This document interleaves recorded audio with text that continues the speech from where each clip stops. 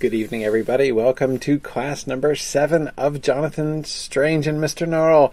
Welcome back. I'm excited to get started in part 3 here this evening. I find it really interesting the way that this book moves towards its ending, not to mention the ending towards which it moves. So I'm particularly excited not only to talk about book 3 of this book, but really excited to finish my rereading of the ending of this. This is one of those things when I was reading it through for the first time. Throughout, I was like, whoa, I can't wait to read this a second time because I really need to read this a second time. So already one of the things we're going to be doing tonight is kind of going back and looking at moments from earlier on in the book which now look a lot different, which I only noticed the second time through. So anyway, lots of really fun stuff to talk about tonight. But first, announcements, as always. Of course, as you would suspect, our announcements tonight are primarily about our fundraising campaign, which is coming to an end. This is the final week of our fundraising campaign, which has been going on since Hobbit Day on September 22nd, and is coming to its grand culmination on Saturday, Halloween, this week, just in a couple days. We've been doing great with the fundraiser. I've been so encouraged by the generous response we've gotten from you guys, from our listeners. Here's our latest update on the fund. Our first initial goal was $20,000. That's enough for us to basically keep the lights on, to be able to pay for our software subscriptions and all the programs and things that we have to pay for and use in order to keep making our classes and keep making our classes available and all those other things that we do. We have blown past that initial goal. We're at $26,185 right now. Our secondary goal of $35,000, if we can raise $35,000, that will give us enough to pay for all of our certification fees. As a lot of you know, we're in the process of going through we've been in the process of doing the whole certification thing. This is a long process. And the exciting thing is that we're moving into the final stages of that process, which has been really cool. The challenging thing is that the final stages of that process are where you have to pay thousands of dollars in fees. So we're trying to scrape up enough money to do that, and to complete our way through that process, but we kind of need some help in order to get there. So that's sort of the primary thing that we're sort of hoping, that we're sort of shooting for with our secondary $35,000 goal. So we're already, as I said, we're already moving up towards that. I'm hoping we'll be able to get there by the end of our webathon on Halloween night.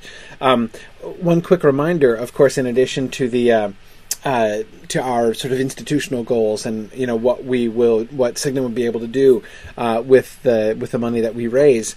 Just a reminder as well about, especially since this is our Mythgard Academy class, if you would like to participate in choosing our Mythgard, if there's another book you would really like for us to do the same kind of treatment, as we've been doing, going through Jonathan Strange, Mr. Norrell, then remember that all of our everybody who donates $25 or more to the campaign gets voting rights. You'll get the opportunity to vote, and you vote. You basically get as many votes as you contribute dollars. So the more you donate, the more happy we will be to do whichever book you like. So the voting rights go with donations, and if you donate $100 or more, then you are placed on the Council of the Wise, which is the subset of people who nominate the books, who choose, who get to suggest books and get to decide on sort of the slate of finalists, which then gets brought to the electorate as a whole. So don't forget that that's how those things work. So again, that's either a one-time donation of $100 or monthly donations, which add up to $100 or more over the course of the year. Either way, that gets you on the Council of the Wise. So just to remember that's how that works. I have loved watching the democratic process. The democratic process has had wonderful results so far in the first 2 years of the Mythgard Academy, and I'm looking forward to seeing where you all on the electorate are going to bring us next over the course of the rest of this coming year. But I mentioned our webathon on Halloween, and that's the other thing I wanted to make sure to tell you about, because this has been an annual tradition now. This is the third year we've done our end of campaign webathon, and it's been a lot of fun. This is it's going to be something like 12 hours this year. Again, we went big the first year, cut back a little bit last year, and only did about 6 hours or so, 6-7 hours of webathon last year. But we sort of pulled out the stops again this year, and we're like, no. We have so much stuff we wanted to do, we just couldn't contain it all within a mere 6-hour webathon. So we're going to start broadcasting at about 10 a.m., and we're going to go all the way through probably 9-10 p.m. Eastern Time. Let me show you a little bit more about the sort of the schedule for the webathon. We have a bunch of many different segments representing all of the different open programs that we do at Mythgard.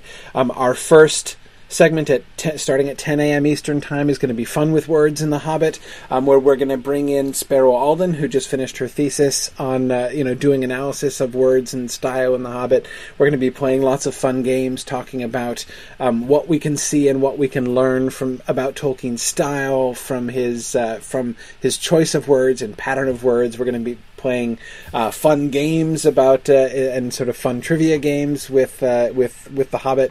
It's going to be a lot of fun.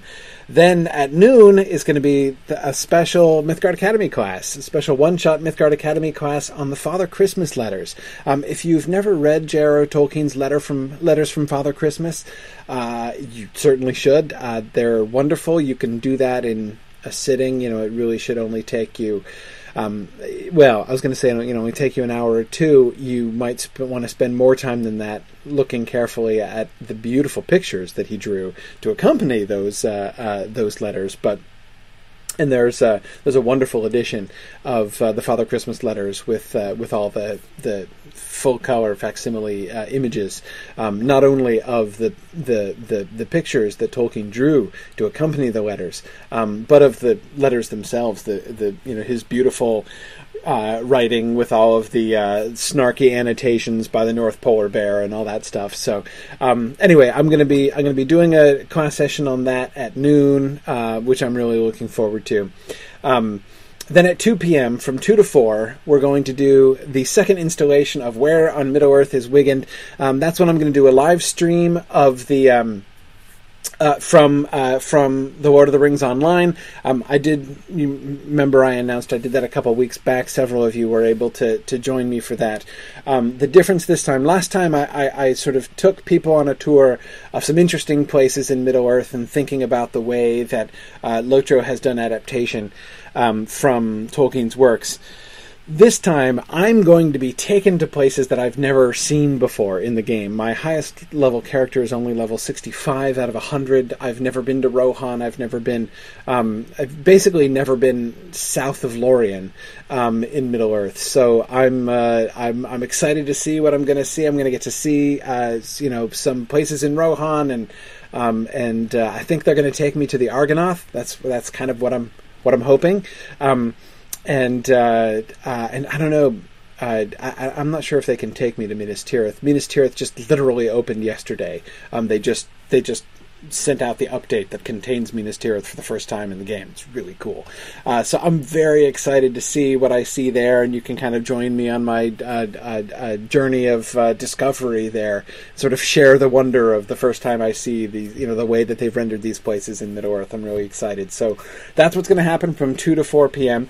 At 4 o'clock, from 4 to 5, these times are all Eastern Time, we're going to have readings from the Flash Fiction Contest winners. Many of you have participated in our Almost an Inkling Flash Fiction Contest, which has been going on during the course of the whole campaign. So many really cool submissions for that. And our winners from each week are going to be coming on live to do their readings of their their selected pieces. That's going to be really cool. So that's from 4 to 5. At 5 p.m., we're going to have Oh, and Sarah, this is not just first place, but first, second, and third. Yeah. No, everybody who placed. There's going to be a whole large ensemble of people who are going to be reading. It should be very cool. At 5 p.m. Is going to be a special guest lecture. This is a really neat opportunity. I don't know. Some of you perhaps don't know Dimitra Fimi, who teaches over in Wales at Cardiff. Dimitra Fimi is just one of the best, probably one of the top 5 Tolkien scholars in the world, and does wonderful stuff, not just with Tolkien, but with fantasy literature and mythology in general. And she's going to be giving a special live guest lecture on Halloween in literature. Looking to sort of rites and traditions for Halloween as we can see them reflected in literature over time. And I promise you will learn some new things in that lecture that you didn't know before. Dimitra is just a wonderful, wonderful lecturer. So it's a real special treat. And then after that, at 6:30 Eastern, we're going to do a special episode of the Silmarillion Film Project, where Dave and Trish and I are going to host a discussion of sort of fantasy casting. Ever since we started doing this, one of the first things that we have been getting from people, everyone has an opinion about, like, oh, this actor should play this, or basically people have been kind of voicing the way that they've always pictured certain characters in the Silmarillion. And what I keep saying during the show, when we're doing the Silmarillion Film Project, is like, okay, it's not time to talk about that yet, or people are like, oh, I think this actor should play Turin, and I'm like, dude, we're not going to get to Turin for like 7 years. Like, let's not worry about that right now. So I've been trying to stay focused to keep us kind of moving through the thing. But this is something that lots of people have been wanting to talk about. So we're going to take this sort of special occasion to take time aside and just kind of indulge ourselves in this sort of game. How do you picture these characters? Are there actors or actresses that you kind of have pegged in your mind that would be perfect for particular characters? Do you have particular actors or actresses that you would just really love to plug into the Silmarillion somewhere? Come join the discussion and debate, and we'll sort of see where things go with that. I'm really looking forward to that. So, and that should end. Probably. We rarely go over time in the Silmarillion Film Project, so that's scheduled to end at 8:30. So that should be fine. Anyway, that's all of the stuff that's going on at the Webathon, and there's going to be prize drawings and all that kind of thing. So it's just going to be a great time if you register for the event, and I'll paste the registration link for you right here in the chat for those who are live. For those of you who are not, again, you can find it here. Just go here to the annual fund page, and then here to register for the Halloween extravaganza. Anyway, so just if you register for the event, it'll get you in all day. You can come and go as you please. You don't have to actually make the 12-hour commitment. But that will work That will work, as I say, for the whole day. So hope to see a bunch of you on Halloween to join us for our excellent Webathon with lots and lots of really fun activities. Now, onwards. Let's back to Jonathan Strange and Mr. Norrell. So last time we ended with the consideration of fairies and their natures, and in particular, I was kind of halfway making a sort of devil's advocate, or, well, gentleman with a thistle down hair's advocate argument for the gentleman, or that is to say, to kind of undermine the assumptions that we might make about the gentleman with the thistledown hair. Now, it's, here I am saying, like, well, it would be a rash assumption to say that, like, the guy who cheerfully talked about pushing children out of, to smash onto courtyards, not only as a good thing to do to your enemies, but as an appropriate way to celebrate and commemorate the occasion on which you pushed your enemy's children out of, steeples. This might seem like a sort of a difficult behavior to defend. It might seem pretty obvious that the gentleman is not really a nice guy. the word wicked is thrown around a lot in connection with fairies in general, right? Some wicked fairy, right? And it kind of seems relatively safe, to ascribe that word to the gentleman with the thistledown hair. I was not, as I said last time, really earnestly attempting to undermine that. I'm not trying to argue that we should be entirely in favor of the way that he acts and that we should think that the things that he does are perfectly fine. However, I do think that there are definitely elements in this story that should prompt us to be cautious about the conclusions that we come to. At the very least, it's not that it necessarily must change our mind about it, but it should perhaps qualify our view towards it, if you see what I mean by that. That is to say, it's not that I would argue against saying the gentleman with the thistledown hair is wicked, but I would advocate adding at the end, he's wicked from a human standpoint, or from a human point of view, right? Does he show no consideration for human life? Yes, he absolutely does not care about human life. He doesn't show the slightest qualm about killing people. He seems quite to enjoy killing people.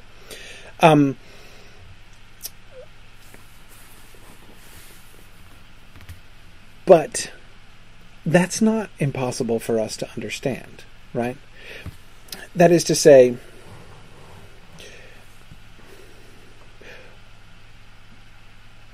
why is it, and this is going to sound unnecessarily facetious, but why is killing people such a big deal, right? It's a big deal to us, because we're people, right? Just as wolf hunting is a big deal to wolves, right? Remember, we saw that hunting scene, which the gentleman was cheerfully attending, right? Neil Ottenstein is thinking about ants, and Janice Hopper thinking about mayflies, right? Which both of which seem to me perfectly appropriate. Philip Lord says we have to be careful about judging him by our moral standards, that he's almost alien to humans. Yeah, or at least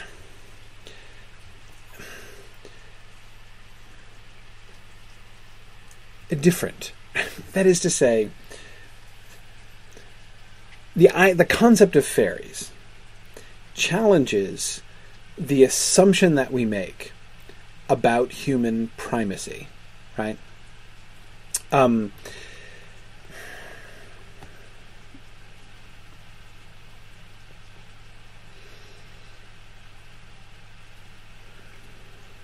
Yeah. So I get the hunting parallel is one obvious thing, right? Killing other things. Well, think about the several different examples that that several of you have brought up, right? Neil, you're right. We would slaughter hundreds and thousands of ants without a qualm, just because they're obnoxious or annoying, right? Or because we find them repulsive in some way, a way which is perfectly arbitrary to us and would look inhumanly cruel and arbitrary to ants, right? Remember the vanity of the gentleman with the thistledown hair, right? Remember how he is it's all about the physical appearance, and he cannot stand the unsightliness of ugly people, and this makes him sound so shallow. And what would ants think of us, right? When we see a bunch of perfectly attractive, as far as I know, ants, right? From an ant point of view, maybe they're gorgeous ants from an ant point of view, but we look at them and we're like, "Ew, disgusting! Kill them all!" Right? Why exactly is that different? Right? Not inhumanly. You're right. Inantly, John. That is better. Or about so Neil, I'm thinking about your ants parallel there. What about animals that are things that we would kill without other things we would kill even without noticing them, right? And there are other things that we would kill and enjoy the killing of them, right? Like hunting, right? Not just hunting for food, not just hunting to protect our lands. Wolf hunting, you can kind of defend wolf hunts, right? If the wolves are killing your livestock, then there's a certain utility in hunting and killing wolves. Sorry, I forgot to clear off my screen here. But there are many people simply hunt for the pleasure of hunting, right? Nick Morazzo says fox hunting. It's an excellent example. Absolutely. So if we look at the gentleman with the thistledown hair and say he is wicked and cruel for enjoying killing people, it's hard because on the one hand it's like taking pleasure in murdering people, but it doesn't seem controversial to call that evil, right? And yet again, the idea of the concept of fairies challenges the basic sort of premise of that statement. It's not to say that killing people is fine and not a big deal, but we can perhaps, if we try, come to understand this fairy gentleman's point of view, or at the least, perhaps experience a little bit more discomfort in dismissing him.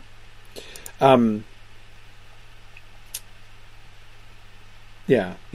Now, but Tom, I agree with you. Tom Hillman says, we have only one fairy to judge by, really. I mean, it's true, we haven't really gotten to know any other fairies in this story.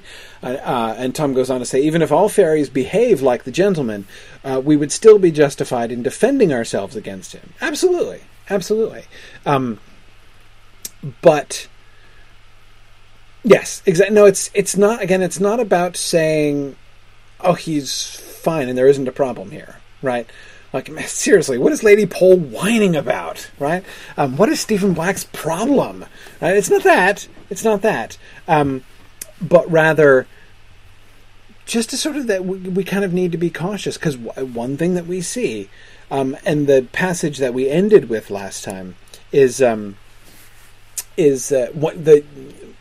one of the ones in which I am most interested. That is that passage that describes his song and the way that everyone responds to him. Jonathan Strange speaks of he says to the Greysteels in tonight's reading that all fairies have more magic in their little finger than the greatest magician ever had. And remember, the footnote claims that this is a wildly romantic idea, and that there's plenty of evidence that there are some fairies whose magic is really not very good at all. So Jonathan Strange, according to the footnote writer, is exaggerating this fact. However,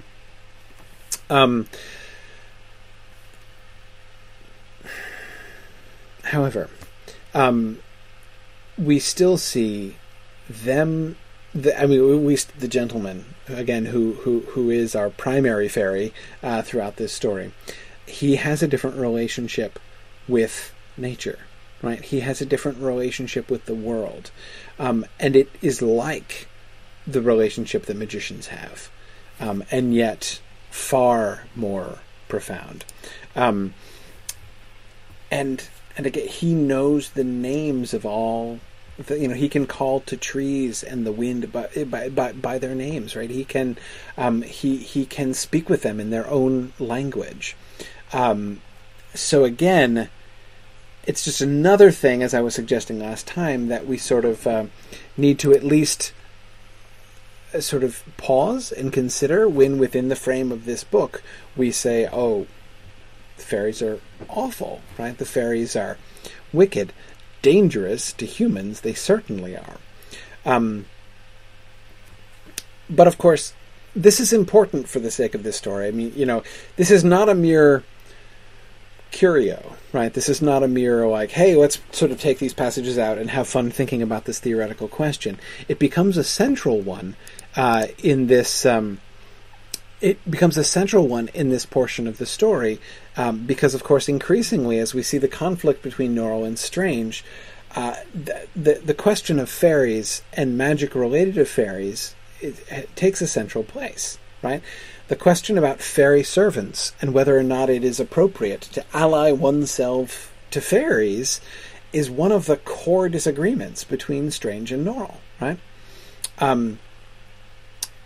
But at the same time, thinking about that disagreement, we need to also consider the most mysterious figure of all, right? That is, of course, the Raven King.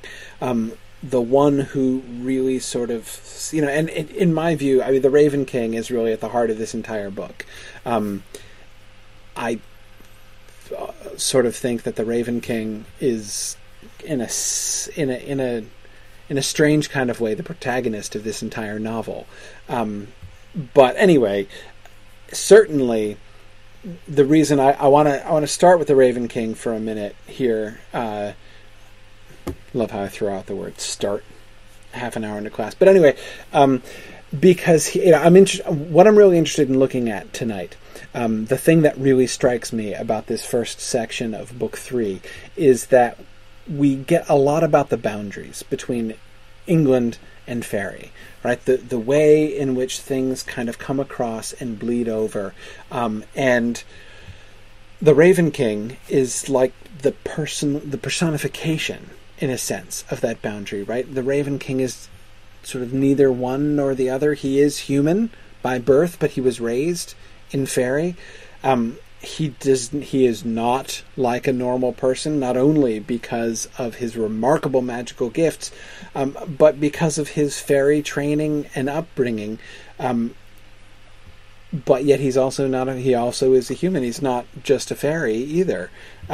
He is a human who makes his home, at least for a long time, made his home in England, and becomes the king of Northern England. So we have, several views on the Raven King. Of course, one is Jonathan Strange's view, which is an, as the story goes on, increasingly reverential view of the Raven King. At the age of 14, this is of course a quotation from Jonathan Strange's book. At the age of 14, he had already created the system of magic that we employ today, or rather, that we would employ if we could. Most of what he knew we have forgotten. He was a perfect blending of fairy magic and human organization.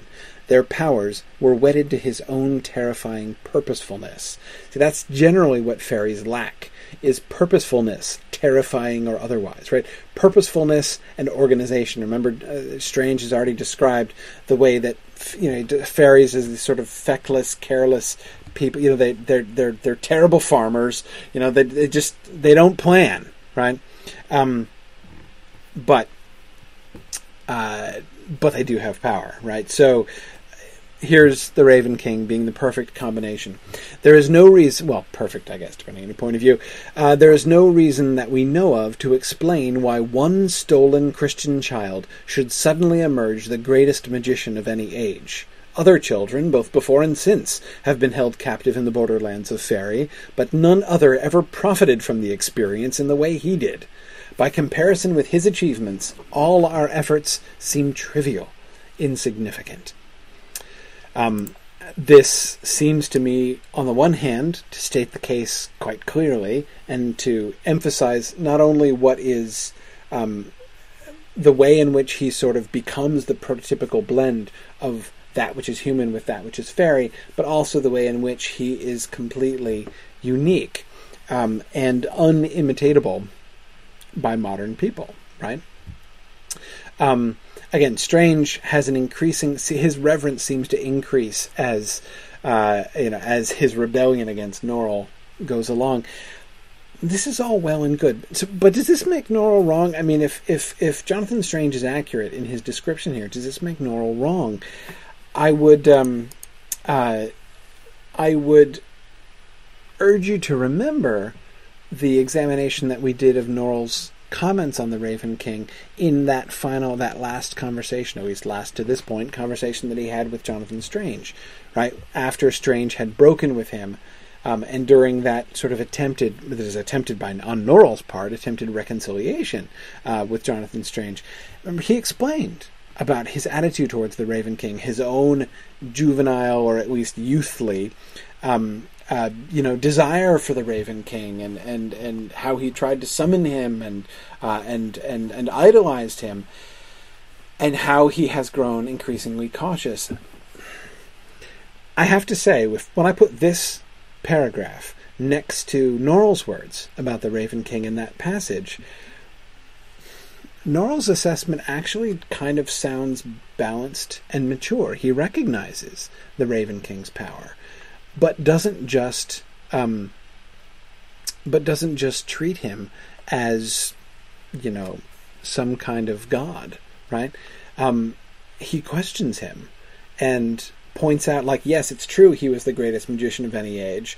And remember the comment that Norrell would add, right? At the age of 14, he had already created the system of magic that we employ today. Wow, isn't that awesome? Or rather, that we would employ if we could. Most of what he knew, we have forgotten. Why? Why, says Norrell. Why? Why have we forgotten it? That's the thing that Strange never says, but Norrell said. Yeah, Sarah, because he left. Because he left. He, the Raven King, left and took the magic with him. Right? It's his fault. He's not just this ideal that we now, gosh, isn't it sad? We just can't attain that ideal anymore. It's not that. That's not how it works. Right? It's not how it has worked. He left us, and he took the magic with him. And if we can now have forgotten this, if we can now no longer do this stuff, that's because he left us behind and took it away from us. And so all we can do, as Norrell says, is try to do what we can on our own, not just try to recreate it. Because, again, as Strange himself argues, nobody knows how the Raven King got this, right? As Strange points out, no other abducted Christian child has ever become like the Raven King, right? This is not like a thing that happens if you just consort with fairies enough. So let's consort with fairies more, and then, we'll be able to recover the Raven King's magic. There's not really any hope for that. So anyway, I think it's interesting to see the ways in which I think Norrell's version, when we finally hear it, actually sounds more balanced. And Strange here sounds a little young and foolish to me. And I think it's really interesting to see that shift. Right at the moment where Norrell, when Strange goes away to the peninsula and then he comes back, and he's a hero, and what he's accomplished with magic has been wonderful, working with the Duke of Wellington, and Norrell is looking petty and awful and cowardly and everything else. And then when they break with each other, there's this reversal. And, Strange's stock is sort of falling, while Norrell's is at least kind of called into question. So, and again, just to bring it back to the Raven King, I think it's important for us to recall both sides of this. We're looking at things from a very Strangeite point of view through most of tonight's reading. But I think that it's important for us to kind of qualify that and to remember these things. But more on fairies.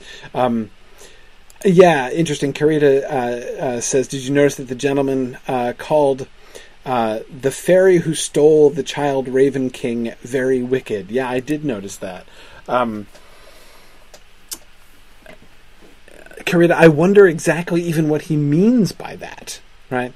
Carita sort of pointing out, like, if he, calls this other guy very wicked, what would he have looked like to us, right?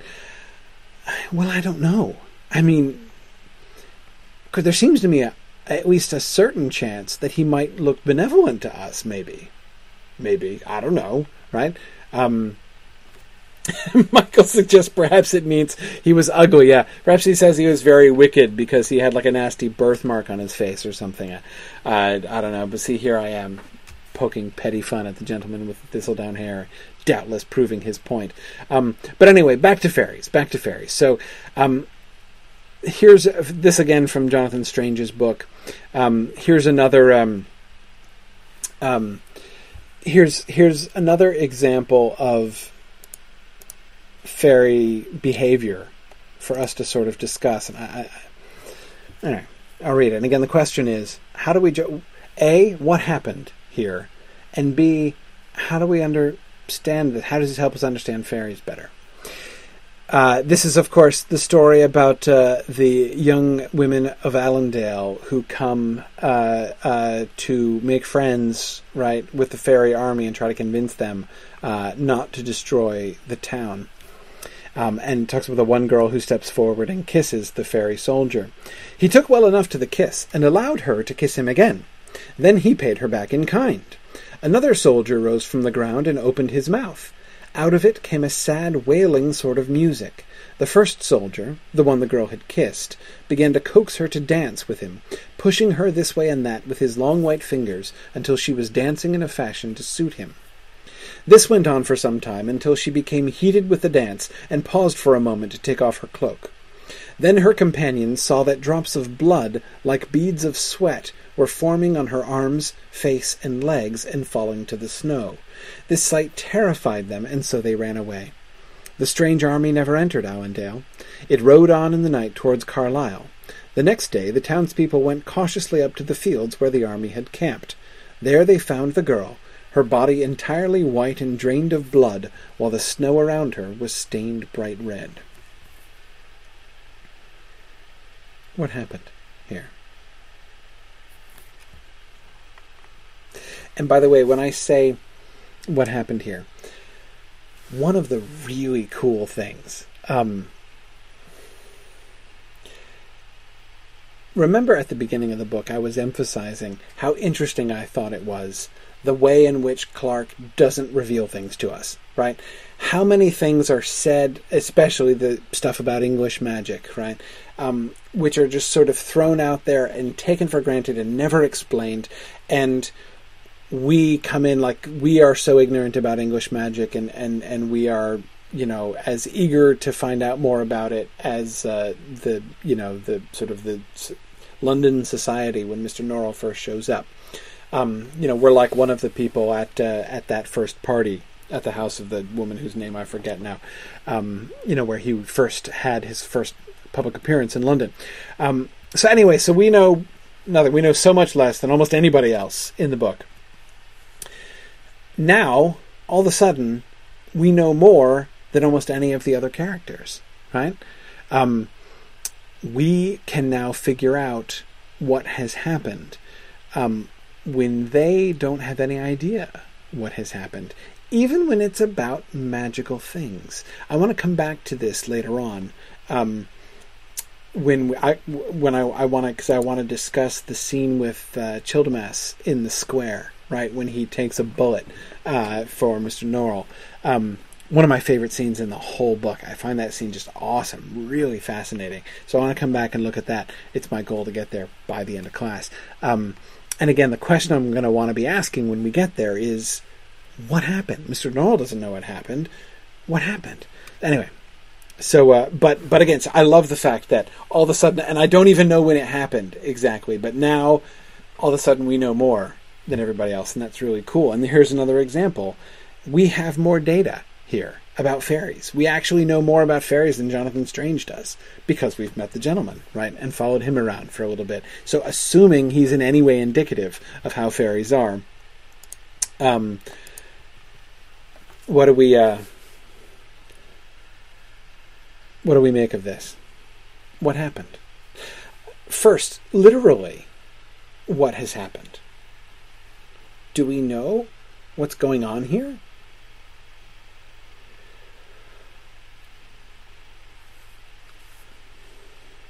What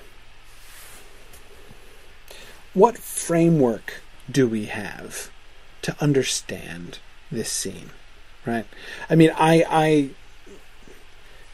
when looking at a scene like this, we kind of have to start with what we know, right?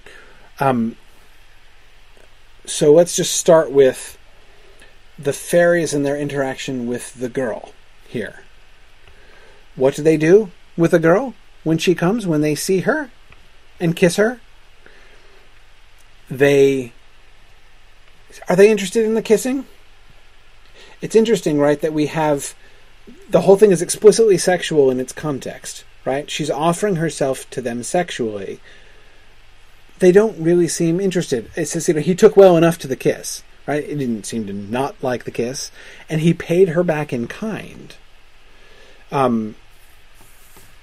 That wording by Strange is interesting there, right? Does that necessarily mean that he liked it and was kissing her back? That is, does that suggest a reciprocity of sexual interest on his part? I don't think so. At least I wouldn't assume that necessarily. It could be quite literal. I mean, I guess if this were a human man, yes, I would assume that. But not in this case, right? She gives him a kiss. He gives her a kiss back, right? He reciprocates the gift. But what in a purely human relationship would be sort of the natural escalation, that doesn't happen. Instead, what do we get? Dancing, right? Well, that we've seen before, right? This is what, when, remember the first thing that the gentleman with the thistledown hair does when he sees Lady Pole, or the soon-to-be Lady Pole, right? When he sees dead Miss Wintertown, he looks at her and he's exclaiming about her beauty. Oh, so beautiful she is, right? Again, without knowing anything, which at that time we don't really know anything, that kind of, we could easily mistake that for sexual interest on his part. But he doesn't seem interested in her sexually at all. What does Lady Pole's beauty mean to the gentleman? Right? What does it mean? Right? Yet Donna Smith says it seems like they're using her like a doll. Philip Lord says he's a collector, right? Janice says she'd be an ornament at his ball. John Moline was just using the word ornament as well. Philip Menzies suggests prize or trophy. Yeah, those seem to be more appropriate, right? Notice even the way that, like, on the one hand, the way that he's sort of guiding her in the dance is simple enough, right? I mean, she doesn't know the steps of his fairy dance, so of course he's leading and he's showing her how to dance. But the way that that's described suggests far more than he took the lead in the dance that they were doing, right? Began to coax her to dance with him, pushing her this way and that with his long white fingers until she was dancing in a fashion to suit him. All of that language, right? The coaxing to dance makes her sound like a pet, right? Like you would try to coax your dog into doing a particular thing. But then she sounds like a puppet, like a doll, right? Pushing her with his fingers until her dancing suited him, right? He's playing with her like a toy. So we can seem to... I mean, I agreed, Karita was saying originally that her first reaction was that the death of this girl is deeply, deeply creepy, and I agree.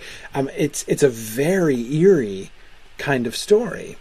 But again, we as readers are in a position to kind of understand. We have a better, more intuitive understanding of fairy nature than either Jonathan Strange or anybody reading his book, right? So we can begin to kind of understand what was going on there, what's going on with her. We have seen no precedent for the blood, right? We saw him take Lady Pole's finger, but that's different, right? Clearly contextualized in a different way. Tom Hillman very appropriately pointed out, he says, I can only think of one other instance of someone sweating blood. Yeah, I can only think of one too, Tom. It's not ever mentioned in this book, so, in some ways I'm always a little bit reluctant to bring in a connection which is not kind of native to the story. But no, John, it's not the this happens in the HBO vampire series. No. Not what I'm talking about. Not what I'm talking about. Of course, Tom and I are referring to Jesus the night before in the Garden of Gethsemane before the crucifixion. He in his I almost said agitation, which is an understatement. In his fear and suffering the night before, as he is contemplating the crucifixion to come, sweats blood. Again, I don't know that that's an appropriate connection exactly. I can imagine it. It kind of works a little bit for me, and doesn't have anything to do with the crucifixion exactly. It's nothing to do with Jesus's story, but just Jesus' state when he did. Like if we just consider that story about the Garden of Gethsemane as merely the precedent of somebody sweating, the circumstances under which a human might be expected to sweat blood, that kind of fear and anticipation of death, one can imagine that this girl might perhaps have been in such a situation. But I don't know. Again, it's not really how it's described. I mean, they're on her arms and face and legs. She's oozing blood everywhere. It's weird. And I don't know how to understand it. A couple people have been... Rico Richards was saying, is it the result of physical contact with the fairy as he guided her in the dance? Possibly. He's pushing her this way and that, and the result is blood, right? Blood is welling out of her, maybe where he touches. Doesn't say explicitly that it's where he touched her, but that seems possible. Others are saying it's like a sacrifice. James Pace says it actually kind of does bring it back in a sense. There is a kind of further parallel with Jesus, right? That she is sort of an offering, one couldn't go so far as to say, by her stripes they are healed, but her death does seem to avert the destruction of the town. And Janice, it is like the fairy tale where the girl dances till she dies. And that's exactly the kind of state that protracted over years that we see Lady Pole in, right? This is what is bothering Lady Pole. That is, she's being, steadily drained of her own vitality. But remember, is this happening? Why is this? Because is she being persecuted by the gentleman with the thistledown hair? I mean, from his point of view, no. She's being very well treated. She's privileged, right? And he assumes that she's enjoying herself very, very much. Now we know her own viewpoint on the whole situation. So again, is this a sacrifice? Yes, possibly. Is that how the fairies look at it? Do they look at this and say, yes, we shall accept her blood, and in exchange for her blood, we shall spare your town? I have a hard time with that. It's possible, of course. But that's, I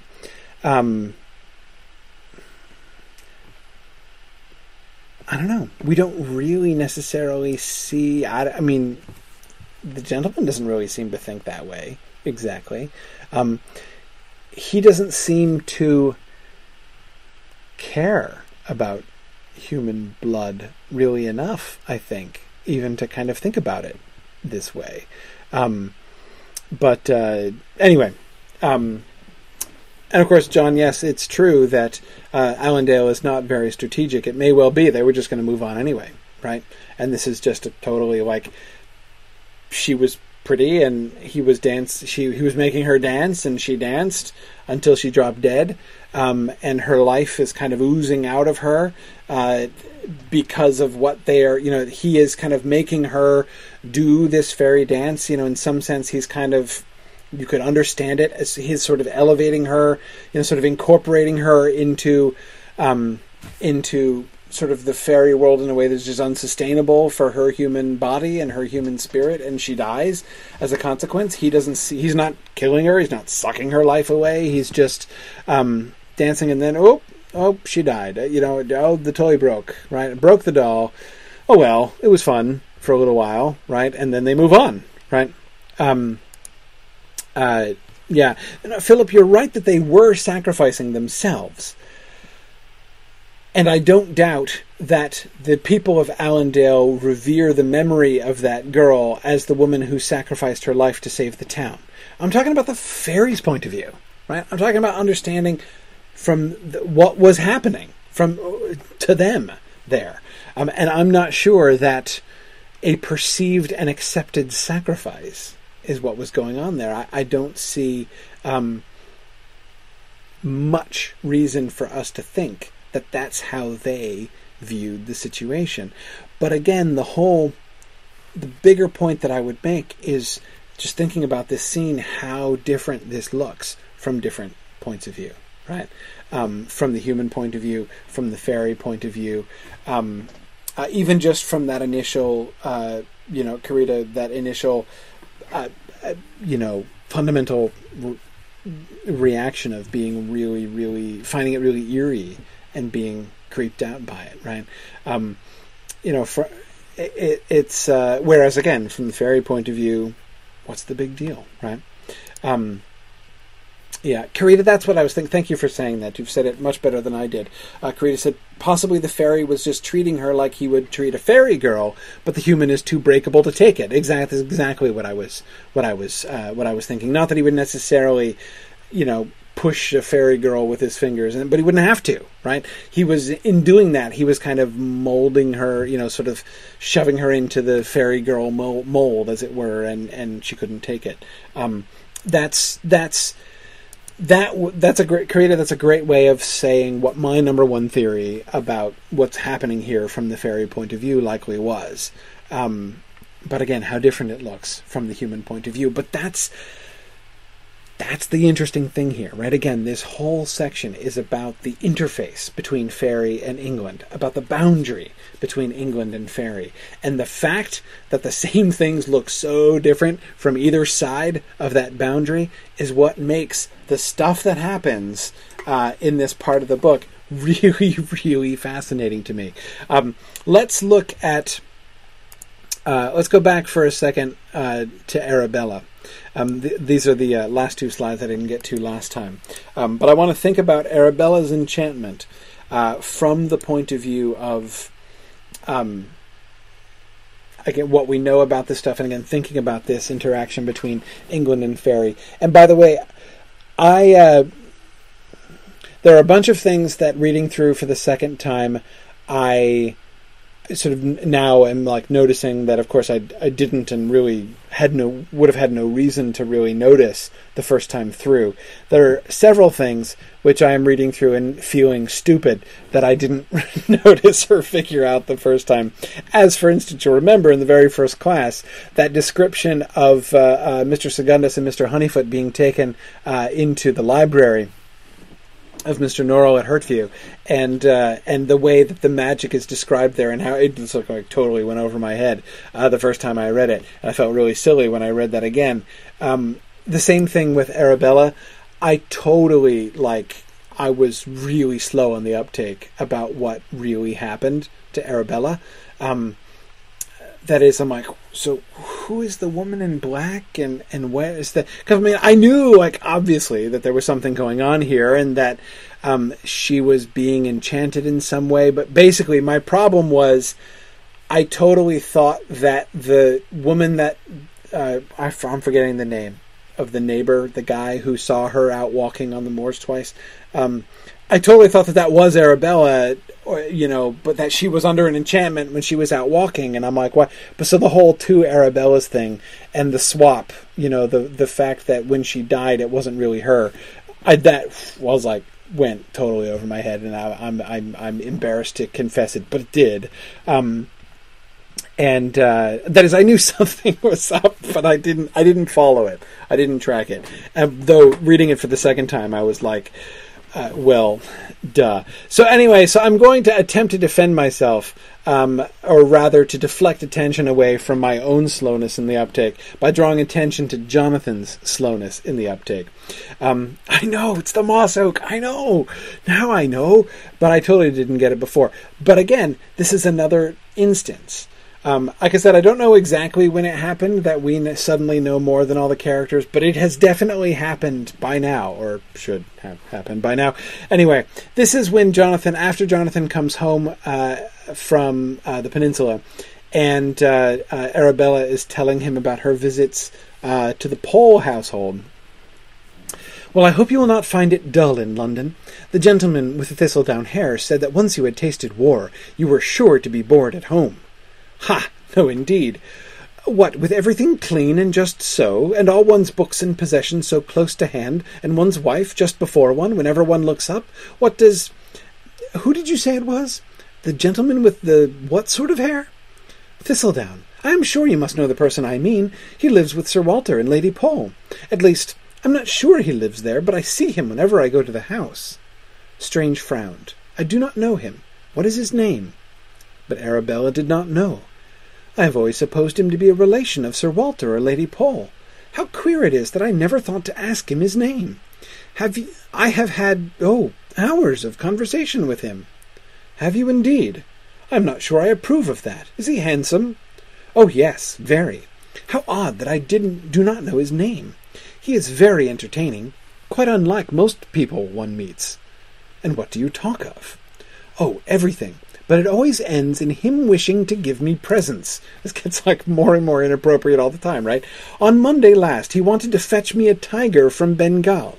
On Wednesday, he wished to bring me the Queen of Naples, because he said she and I are so much alike that we were sure to be the best of friends, and on Friday he wished to send a servant to bring me a music tree. A music tree?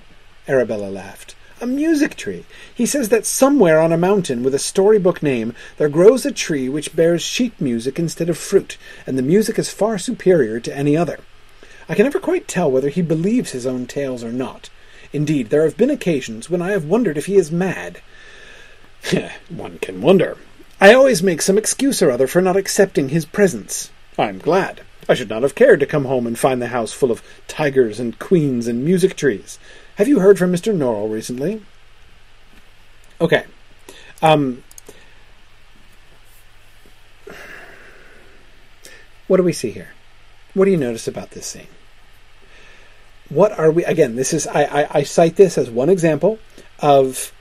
Now, again, before my experience as a reader, if I could eloquently sum up my experience as a reader in the first few chapters, my experience was, what? Huh? Right? I was chasing along, trying to catch up, trying to orient myself in this very familiar sounding, but in many ways quite alien world. Now, I'm like, oh, Jonathan, honestly, you are so oblivious, right?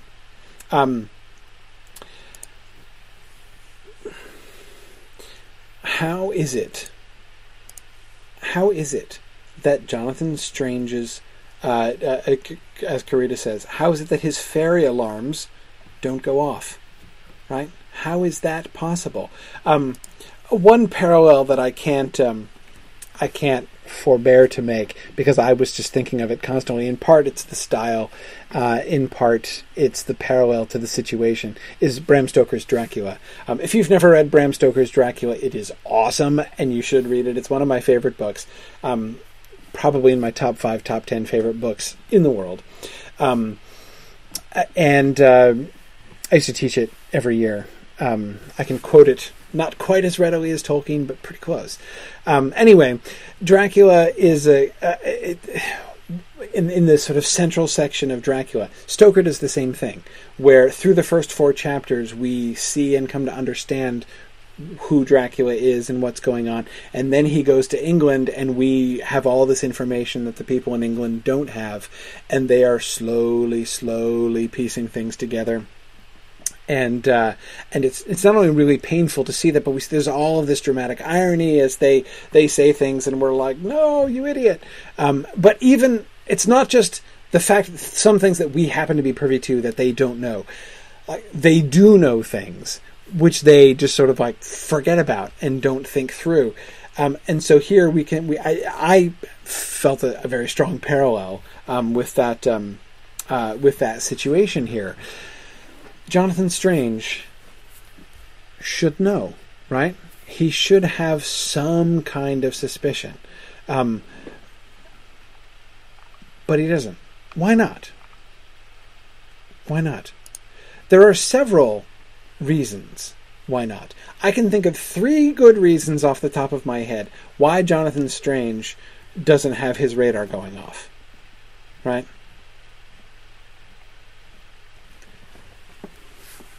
Give me some reasons. 1,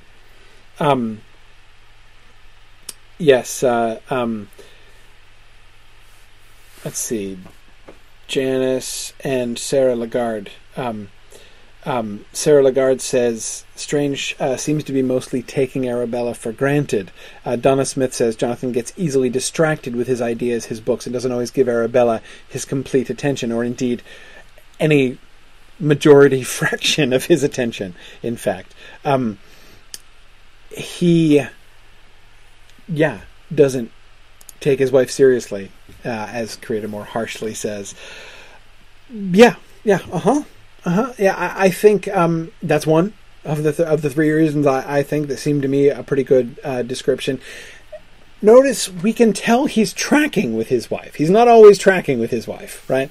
But we can tell he's tracking with her because he mentions that thing about tigers and queens and music trees, right? He's listening closely enough to follow along. So that's good. Better than he has on some other occasions. However, that doesn't mean he's really listening or really taking her at all seriously. More. What else? Why else would he not twig to this? Another one, answer. This is a sort of a simple answer. John, exactly that. John Moline says, is the gentleman surrounded by some don't think too hard protective spell? Lots of folks don't think to ask or think about stuff you'd expect. Yeah, we see lots of example of that. Karita was just asking if there's fairy magic at play. Entirely possible. Remember, we got the clearest examples that we got of a similar kind of thing was in all of those presents that Stephen Black gets under those extraordinary circumstances, and the thing we keep being told is that nobody thinks it in the least bit odd, right? Like when the servant from the shop comes chasing after him with this crown, right? Oh, you've forgotten this, Stephen, right? And he doesn't even bat an eye of the fact that it's a silver crown that he's carrying in his hand. Or when the guy who had the sort of the priceless heirloom scepter, from like the King of Mercia or wherever that was from, right? This like priceless historic artifact, heirloom of his family, and thinks it's perfectly appropriate to just give it to Stephen as a reward for attempting and though failing to stop the thief, and because that'll teach his mom to be more careful, right? What is the increase in her carefulness going to accomplish now that the treasure has actually been stolen? And I love the very understated sentence where his servants who are following along to help catch the thief all nod because they see the very good sense of this, right? That kind of magic we've seen happen quite a bit. So it does seem entirely possible that Tom Hillman, it's exactly like the psychic paper, except without the paper. Exactly. That it's quite possible that is at play, and so we're seeing Jonathan Strange being manipulated by magic here. Now that's perfectly plausible, though also kind of somewhat less interesting solution here to why Jonathan doesn't respond, and I find it the more dissatisfying because, of course, it doesn't help me in my own self-justification very much, as I, of course, can't very well claim the same explanation for my own cluelessness. But the other thing is simply just context, right? This is it's not just that it's Arabella and he might not be paying the closest of attention to her, but I think there's an important irony here. Whether or not his lack of perceptiveness is being sort of magically compelled, the irony remains that Jonathan Strange of all people, doesn't notice or think about fairy magic, right? He's the one person in all of England who thinks most about fairy magic, right? Who would most want to find evidence that fairies are still at work among us. Most people, if they, you might think that like the average English person's mind would sort of shudder back from the idea that this gentleman that my wife has been talking to for hours, for years, frequently, anyway, that he is perhaps a wicked fairy who might choose to abduct her at any minute. But not Jonathan Strange. Right? I mean, I'm not saying he'd be blasé about Arabella's abduction, but his mind wouldn't shudder back from that, right? He'd be no end delighted. But he believes that fairies have left England. He believes that there is no contact anymore between fairies and humans. And so it never even occurs to him to think that, right? I mean, it's just entirely off his radar screen. Michael, great parallel. Michael Jeffkowski says, it's like John Segundus desiring to see magic and yet not recognizing the labyrinth spell, right? He's gone to Mr. Norrell in order to see if Mr. Norrell might be able to do magic, and seeing magic being performed, having even some, all this sort of sense that magic, and yet being unaware. That's a great parallel, Michael. And again, as you emphasize very rightly, Michael, the point of the irony is that he went there for the purpose of seeing it and still doesn't notice it when it's happening, still can't process it when he's seeing it, because he doesn't get it, because he doesn't, although he wants to think that it's true, he doesn't really believe that it's true. Jonathan wants nothing more than to get a fairy assistant, right, to make contact with a fairy. And yet when he hears about this, it never even crosses his mind, apparently, that his wife was talking to a fairy. Though it would seem that if you would allow that as a possibility here, if he would allow that as a possibility, it becomes obvious, right? I mean, who else would talk like that about music trees, or even the Queen of Naples, right? I'll fetch you the Queen of Naples. Who talks like that? But anyway, yeah. So that seems, I think, a really important thing. Oh, good. Janice says, Jonathan doesn't think that fairies just manifest. They have to be called. Sure. Yeah, exactly. So you can add to that, James, and I think it's appropriate to add, not just the fact that he believes that this kind of thing doesn't happen anymore, but also that it's supposed to happen in a particular way, right? He has a kind of a doubly rigid idea about what can happen and what's supposed to happen, so that even his mind is sort of closed. And you're right, both Sarah Lagarde and John Kingdon are talking about how Norrell is in part at fault here. I agree. Norrell has been attempting to convince Jonathan from the beginning that this is not really possible. And it's interesting, we might think, right? Strange seems to think that he's totally onto Norrell, right? He sees the holes in his own education, all those books that that Mr. Norrell carefully didn't let him read, right? Strange thinks he sees all the things that Norrell tried to keep from him. He's totally seen through Mr. Norrell, except he kind of hasn't, right? He has actually been shaped by Mr. Norrell's omissions. But he,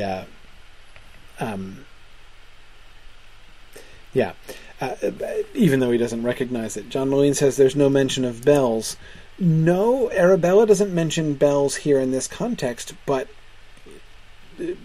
he has indeed. Jonathan has indeed heard about bells. Remember, he was told by Sir Walter that Sir Walter has asked the local parish not to ring their bells anymore because they distress Lady Pole, and yet Arabella hears bells. when they're there on that first day. Anyway.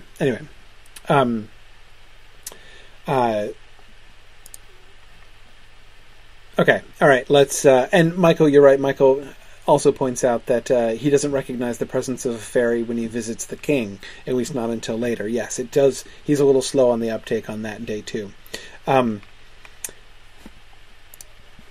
This is Arabella's word, pseudo-Arabella's words when she comes back home right after she's been missing. "Where in the world have you been?" demanded Strange. "Walking," she said. Her voice was just as it had always been. "Walking? Arabella, are you quite mad? In 3 feet of snow? Where?" "In the dark woods," she said, "among my soft-sleeping brothers and sisters, across the high moors, among the sweet-scented ghosts of my brothers and sisters long dead, under the grey sky, through the dreams and murmurs of my brothers and sisters yet to come." Strange stared at her. "What?" "Quite mad. Quite mad."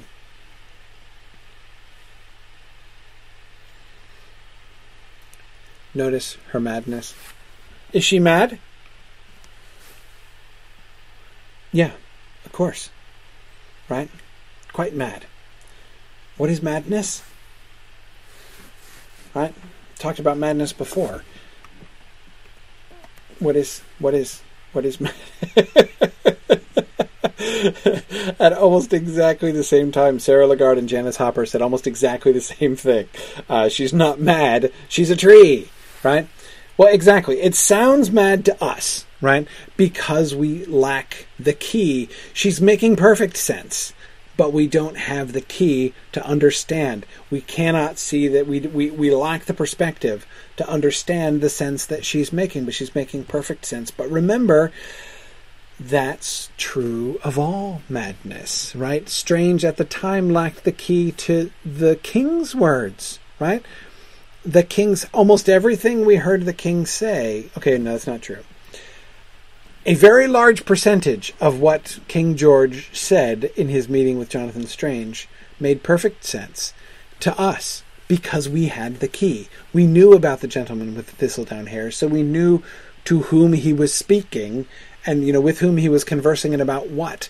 We could make a pretty good guess at the other half of King George's conversation, so we knew he was not mad, right?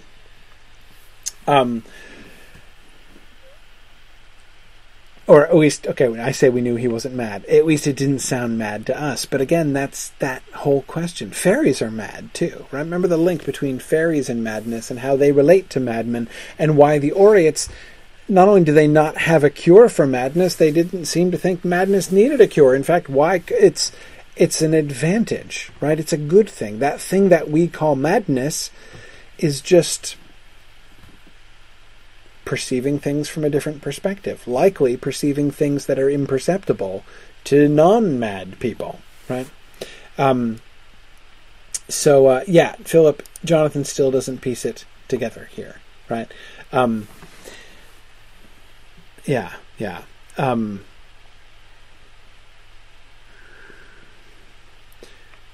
No, he's still very slow on the uptake here. But again, in his defense, so was I. And it's this speech that I look back, it's the Dark Woods speech that I look back on with most chagrin, that was not sufficient clue for me at the time to understand what was going on. But I'm often pretty dumb when I read through things for the first time. It's one of the reasons I am such an avid rereader of things. But let's push forward here. Thinking about madness, thinking about the borders between magic, between England and fairy. Let's go back a little bit more. Let's trace back with Arabella here.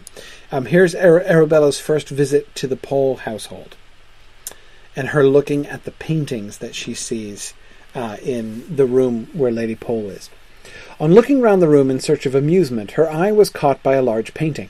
It was a landscape comprising woods and a ruined castle perched on top of a cliff. The trees were dark, and the ruins and cliff were touched with gold by the light of the setting sun.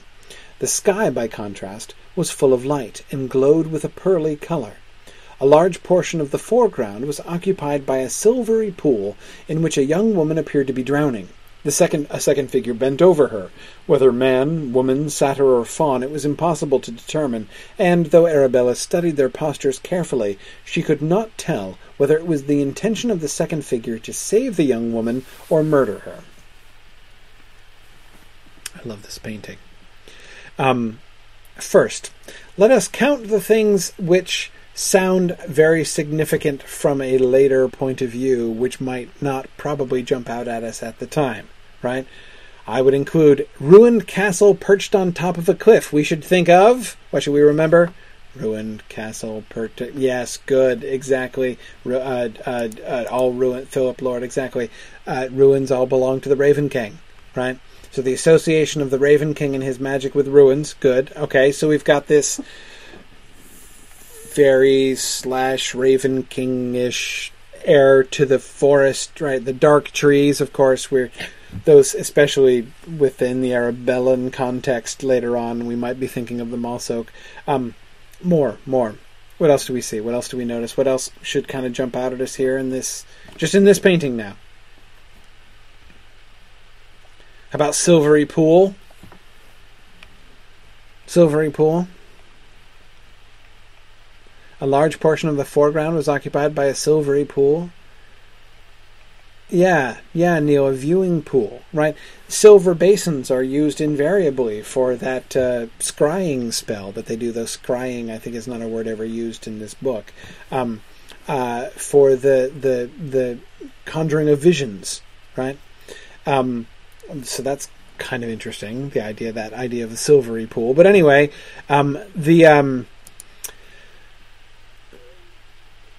ambiguity of the interactions between the woman, who seems to be definitively a woman, and the other person who seems to be not definitively human, possibly fairy, right? Good. James says the ambiguity of the figure's intentions sounds like fairies that we know. Yes, it does.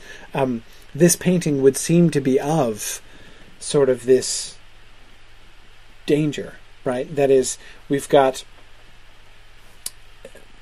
two realms of light and darkness, right? We've got the dark trees and ruins, and we've got the sky full of light and glowing with a pearly color.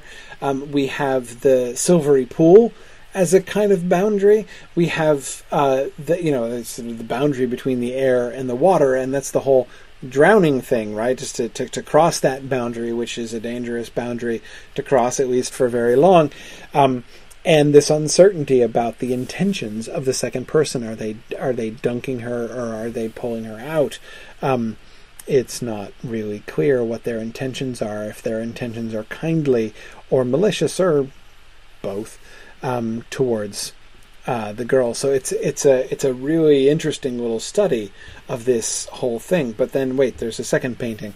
The room seemed to be full of light, although the day was every bit as grey and forbidding as it had been before. So where does all this light come from? Wondered Arabella. Now mind, this is not light within the paintings. This is light in the room around her, right?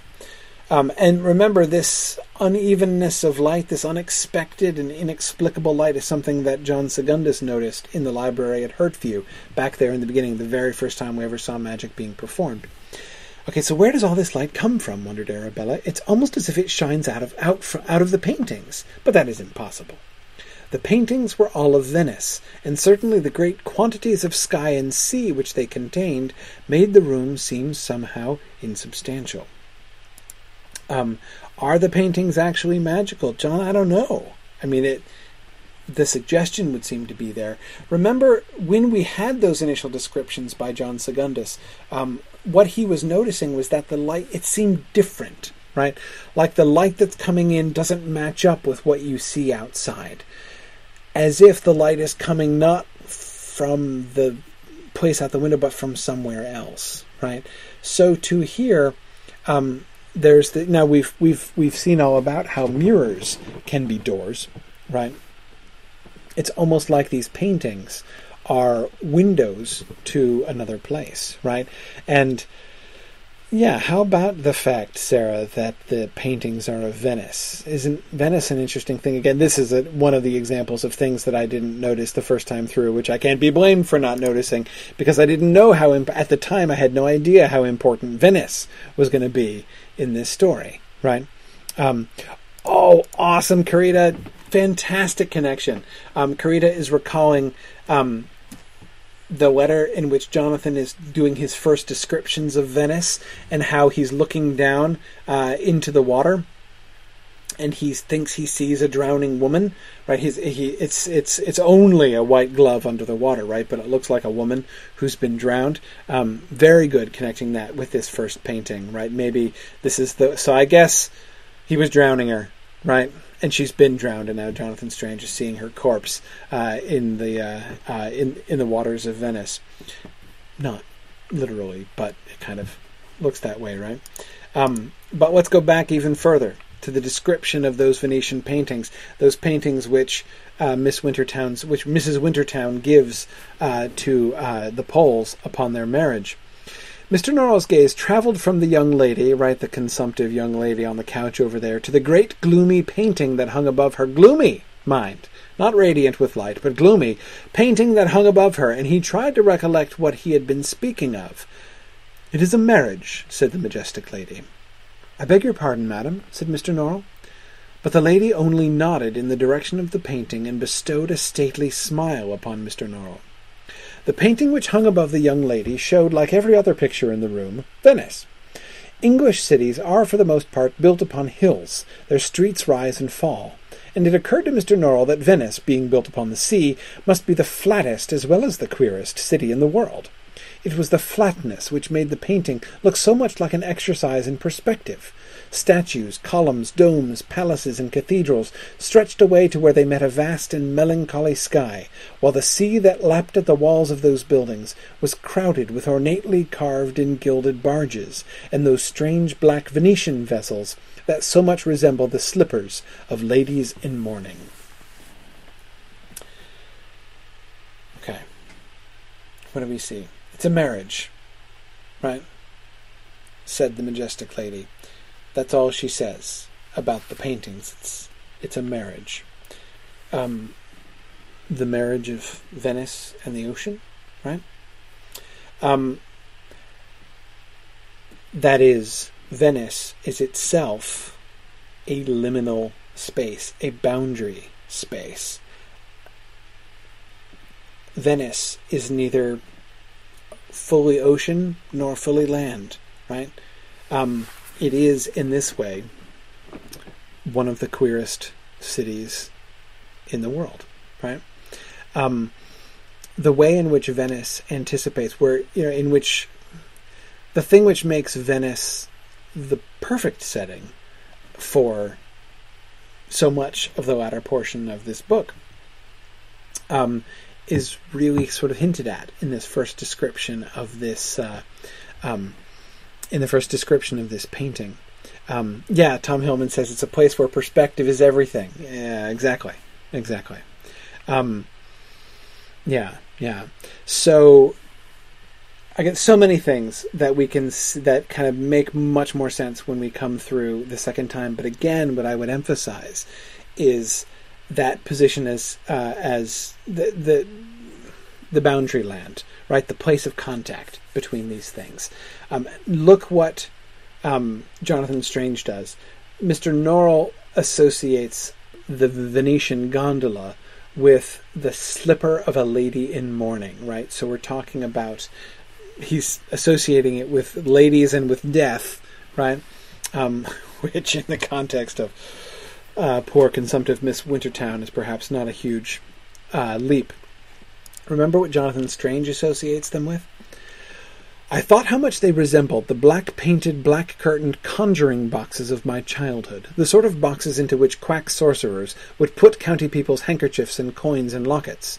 Sometimes these articles could never be got back, for which the sorcerer was always very sorry. But fairy spirit, sir, is very giddy, vexatious creatures. And all the nursemaids and kitchen-maids I ever knew when I was a child always had an aunt who knew a woman whose first cousin's boy had been put into just such a box and had never been seen again.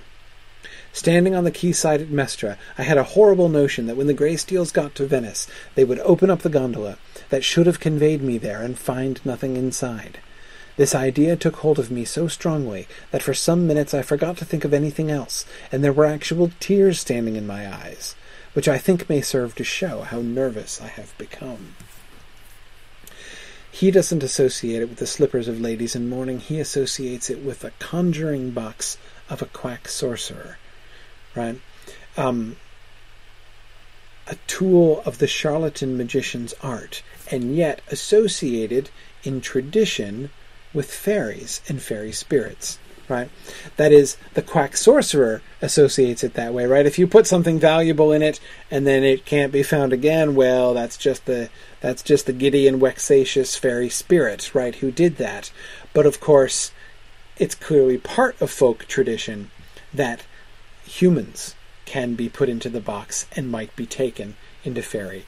That's one of the oldest things that we've seen. Remember, ever since the gentlemen of the Learned Society of York Magicians had the improbable fear that they were going to be abducted by fairies way back at the beginning, we have had this idea of humans being drawn into fairy, of crossing that line. And that sight of magic, but of useless magic, even of deceptive magic, right? Magic that's used merely to con people out of their valuables, which of course seems to be, in associating with himself in the way that he is, seems to be a kind of, not exactly, not an earnest indictment of his own magic, but certainly shows, remember how he keeps saying that compared to the Raven King, compared to fairy magic, everything that he and Mr. Norrell do is a mere nothing, right? He is like one of the quack sorcerers compared to fairy magic, and yet there's also this chance that if he goes into the gondola, there will be nothing there, right? He's going to be abducted. Both Philip Lord and Sharon Hoffer observing the absence of yellow curtains. It's true, yeah. I wondered if maybe there was a yellow lining or something in the conjuring box. I don't know. But anyway, yeah, exactly. Again, it's quack. A vessel that is used as, it is an instrument of quackery, and yet it's possibly a vehicle by which, or a sort of the portal to fairy itself. And again, that seems like an interesting characterization of his own magic. Not only showing us how his own magic is at least potentially connected with that crossover to fairy, and will become much more actively so as we move forward, but that this is about Venice itself, right? Back to that painting with the gondola, and of course, it is appropriately enough, therefore, Venice, which Jonathan Strange chooses as the place where he's going to actively attempt to reach across that boundary. Remember where he sort of gets an idea about this, about how to do this? About where is the boundary between England and fairy most thin, right? Where do you find sort of windows and peepholes between the two? Well, insanity, right? This is in his conversation with Sir Walter Pole, and of course, Mr. Strange, Jonathan Strange, is too discreet, too gentlemanly, too honourable to mention that this is King George, right? But your companion saw the fairy. Why? Oh, I know why. There was something very particular about him which enabled him to see fairies. Well, can you not use that somehow? Strange considered this. I do not see how. It is a mere chance, like one man having blue eyes and another brown. He was silent a moment, musing. But then again, perhaps not. Perhaps you are right. It is not such a very outlandish notion when you come to consider it. Think of the Oreads. Some of them were the fairies' near neighbours in wildness and madness. Think of Ralph Stokesy and his fairy servant called Tom Blue. When Stokesy was a young man, there was scarcely anything to choose between them. Perhaps I am too tame, too domestic a magician. But how does one work up a little madness? I meet with mad people every day in the street, but I never thought before to wonder how they got mad. Perhaps I should go wandering on lonely moors and barren shores. That is always a popular place for lunatics, in novels and plays at any rate. Perhaps wild England will make me mad. What do we see in Wild England? Right? We see Wild England talking to the gentleman with the thistledown hair, right? We see him speaking the language of Wild England, right? Well, maybe, so Wild England making you mad, maybe that actually translates to Wild England teaching you its language, right? Yeah, John Molina, I agree, Vinculus is pretty wild. Anyway, Strange got up and went to the drawing-room window, as if he expected to be able to survey Wild England from there, although all it showed was the very ordinary sight of Soho Square in a thick and mizzling rain. I think you may have hit upon something, Paul. It's not as easy as walking to the window, but maybe there is a window that you can see through. Perhaps he can use madness. He knows that madness is the correlation, right? I love the parallel here, right? Sarah Lagarde says, Strange wants to walk on the other side of the rain. Yeah, that's cool. Notice the interesting parallel, the interesting contrast, right? When Norrell leaves Yorkshire and comes to London, and he's trying to set himself up in a respectable house so that magicians will be seen as a respectable, magic will be seen as a respectable profession, on a level with the law and far more respectable than medicine, right? We see Strange wanting to do exactly the opposite, right? To leave London and go out to the wilds, to leave respectability and to seek madness. That's the connection. That's the real connection to magic. And again, who's right? Strange or Norrell? On the one hand, Norrell's cautions about the Raven King, about fairies, seem to be well taken. And yet, Strange is also, Sir Walter Pole and Strange through him are genuinely onto something here, right? It's about perspective. It's about changing your perspective. That that change in outlook that madness brings you, right? More on this next time, but let's hold on to that for a second. But look at what happens when he actually tries with his magic to reach across the border into fairy. When he's trying to conjure a fairy servant, summon a fairy servant. Here's this. What happens when he casts this spell, which uses his own blood, interestingly, right? I don't see this as a very direct parallel to the blood which spontaneously oozes out of the pores of the poor girl from Allendale, but anyway, it so happened that there was some white cloth lying bundled up on top of the table. It was a nightshirt, which Arabella had sewn in the early years of their marriage. Without realizing what it was, Strange reached out for it. He had almost grasped it. He's going to staunch his bloody wound, right? He cut himself as part of the spell.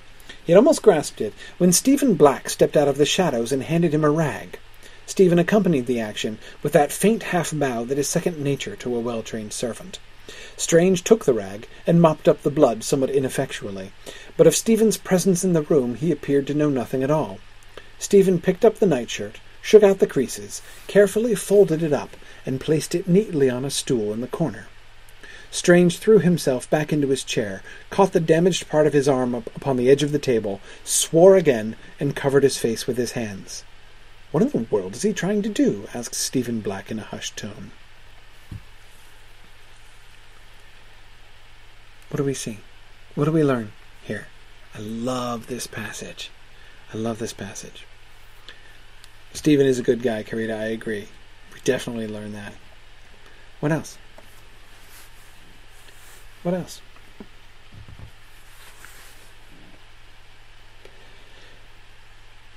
Jonathan reaches across the boundary, right? He's trying to draw a fairy to him across that boundary. And he succeeds, right? Apparently.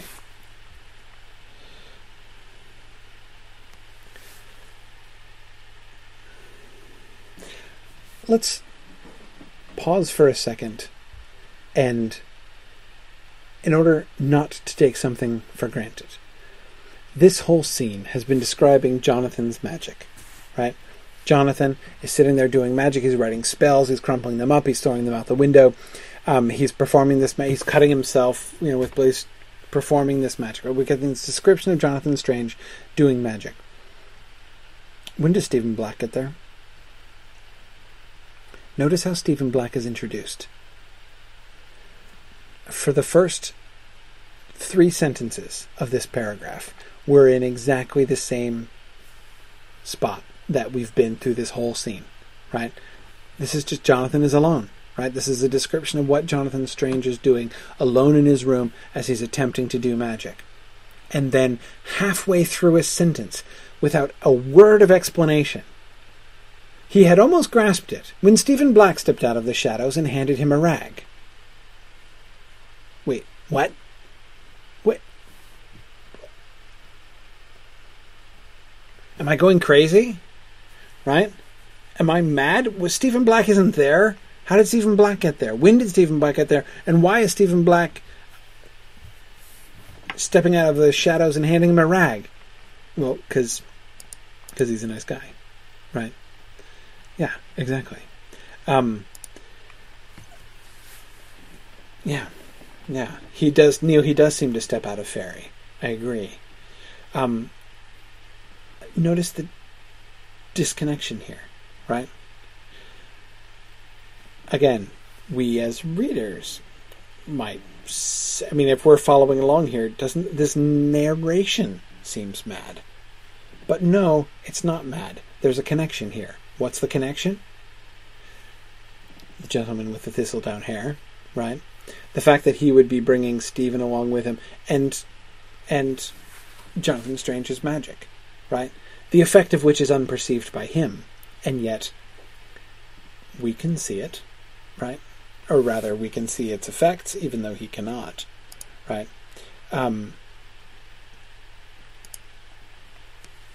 Yeah.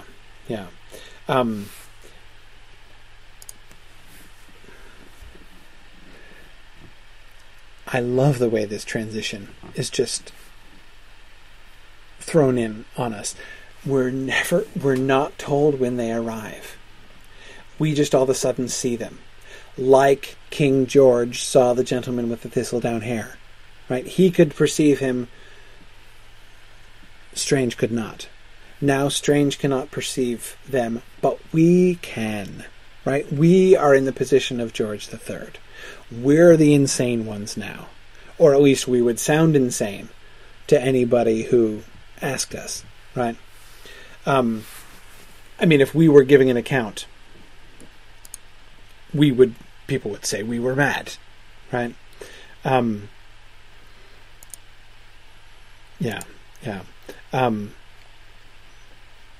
Let's. Some people are wanting to think a little bit more about Jonathan's spell. Let's keep going. This is immediately just the next paragraph right after that. "Oh, he's attempting to summon me," declared the gentleman with the thistledown hair. "He wishes to ask me all sorts of questions about magic. But there is no need to whisper, my dear Stephen. He can neither see you nor hear you. They are so ridiculous, these English magicians. They do everything in such a roundabout way. I tell you, Stephen, watching this fellow try to do magic is like watching a man sit down to eat his dinner with his coat on backwards, a blindfold round his eyes, and a bucket over his head. When did you ever see me perform such nonsensical tricks? Draw forth my own blood, or scribble words on paper.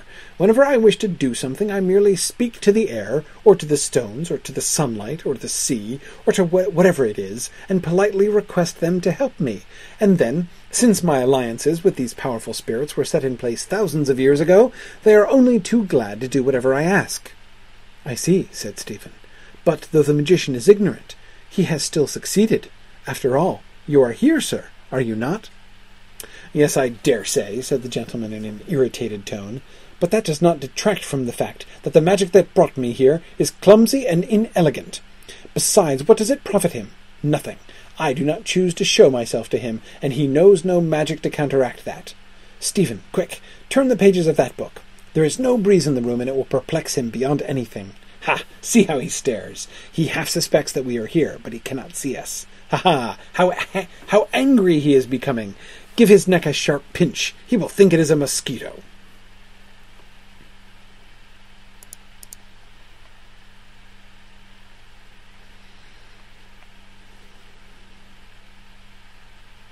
Brian Dimmick says, "When you are mad, your perceptions can change unexpectedly, and you might not think it strange."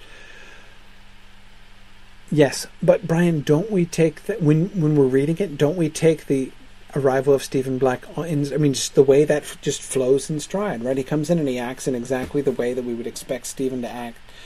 We almost have to pause for a second to say, "Wait a second, where did he come from?" Right? That's to me what so perfectly imitates the sort of experience of madness, right? John Moline says the summoning spell doesn't compel the fairy to show himself. It seems an incomplete spell. Yeah, it is incomplete. Remember, poor Jonathan, he's making this stuff up as he goes, right? He's piecing this stuff together. He has achieved halfway success, though he doesn't realize it.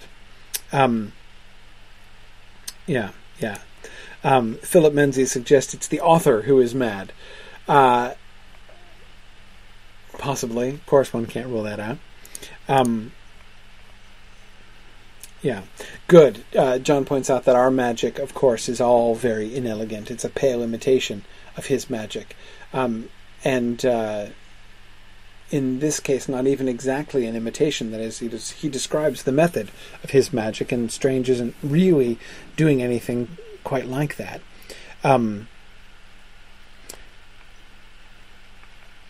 One thing that I thought was really neat, remember the way that Jonathan Strange talks about the Raven King, right? The kind of hyperbole that he uses to talk about the Raven King.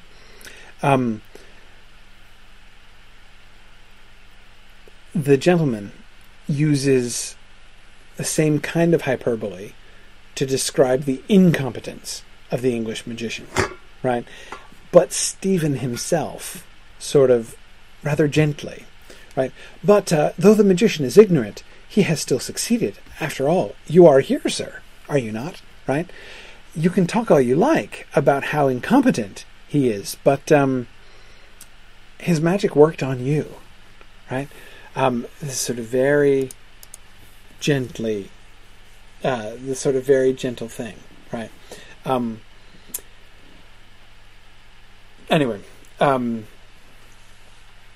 So we see Jonathan's spell working. We see him now actively attempting to reach across that boundary into fairy and bring it to him, and we see him. So we see his idea about madness being a root. We see his desire and attempt and even success in reaching over and bringing fairy to him, but it is not yet perfect, right? It's still he's not there yet, but he's getting close. But remember, this is dangerous, right? Again, have we become Strangeites by this point, right? Are we just excited about Jonathan? Is he doing the right thing? Is this is clearly, he's clearly right here. He is on the right track as far as English magic is concerned, and Mr. Norrell is wrong, right? Mr. Norrell is just all a closed-minded fuddy-duddy, right? Well, let's go way back here to the opening chapters. This is in one of the very first conversations he has with Lascelles. "And what of your fairy servants, sir?" said Mr. Lascelles. "Are they visible only to yourself, or may other people perceive them?" Mr. Norrell sniffed and said he had none. "What, none?" exclaimed a lady in a carnation pink gown, much surprised. "You are wise, Mr. Norrell," said Mr. Lascelles. "Tubbs versus Starhouse must stand as a warning to all magicians." Mr. Tubbs was no magician, said Mr. Norrell, nor did I ever hear that he claimed to be one. But he had been the greatest magician had he been the greatest magician in Christendom, he would still have been wrong to wish for the company of fairies. A more poisonous race, or one more inimical to England, has never existed. There have been far too many magicians, too idle or ignorant to pursue a proper course of study, who instead bent all their energies upon acquiring a fairy servant. And when they had got such a servant, they depended upon him to complete all their business for them. English history is full of such men, and some, I am glad to say, were punished for it as they deserved.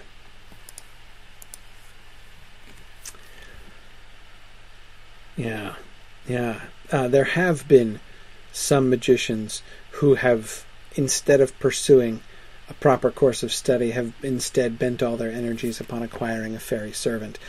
Of course, some of those magicians might have had the very good excuse that a proper course of study was impossible to them because somebody has kept all the books to himself and won't share them, right?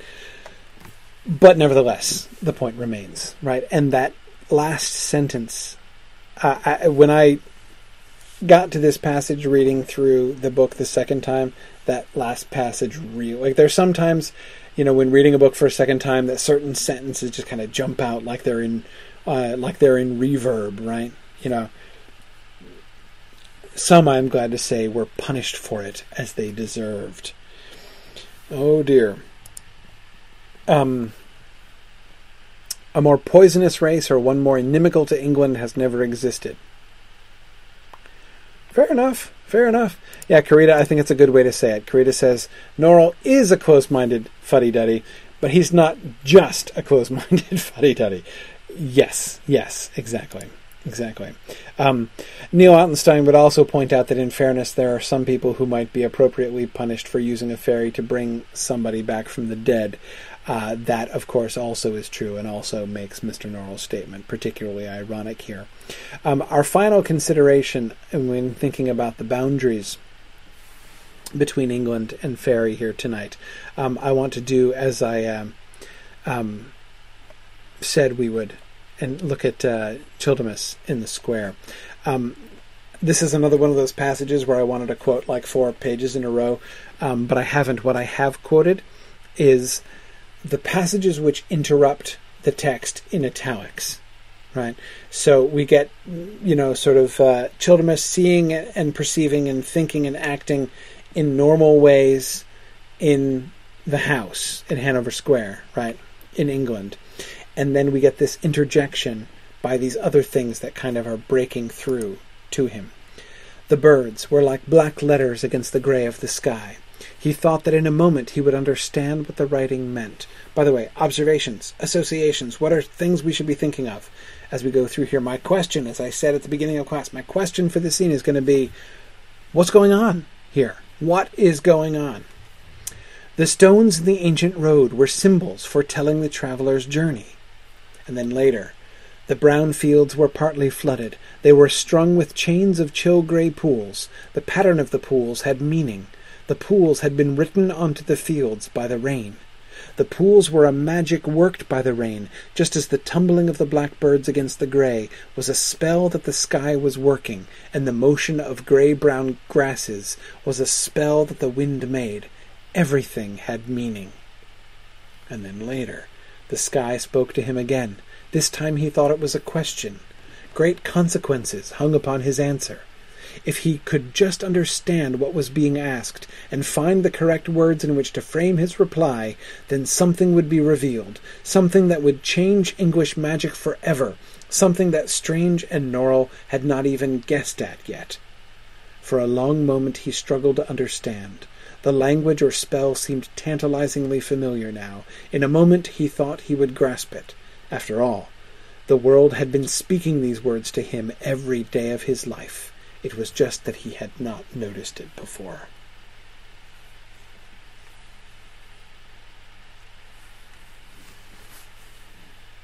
Yeah, Janice, I love Childemus too. When I first read the book, when I first got to Childemus, I assumed that Childemus was a fairy servant. Well, not assumed. My initial conclusion my first premise, because we had references to fairy servants before, and that magicians had fairy servants. And so when we first meet Mr. Norrell, Childemus is standing there in the room, and he's looking all smug, and he seems to have a totally different attitude than everybody else in the room. Seemed kind of weird, not acting like the other human beings in the room were acting. And then when I see when he's the one who's sent in to sort of do Mr. Norrell's dirty work, I totally thought that Childemus was a fairy, which seems not quite to be true. But more, what kind of associations do we get here? How do we understand what's going on here?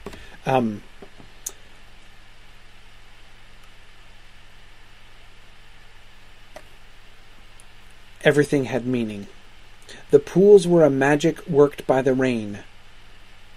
Right? The pools had been written onto the fields by the rain. What should we remember? That sound familiar? Recognize anything? The pools had been written onto the fields by the rain. The pools were a magic worked by the rain. Where have we seen that? We've seen it. Where? Anybody? Anybody remember? Think of the Duke of Wellington.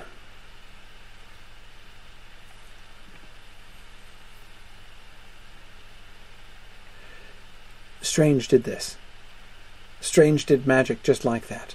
Remember when he transported this city to America in order to avoid the oncoming French army, and he had to send the dispatches of Wellington by magic.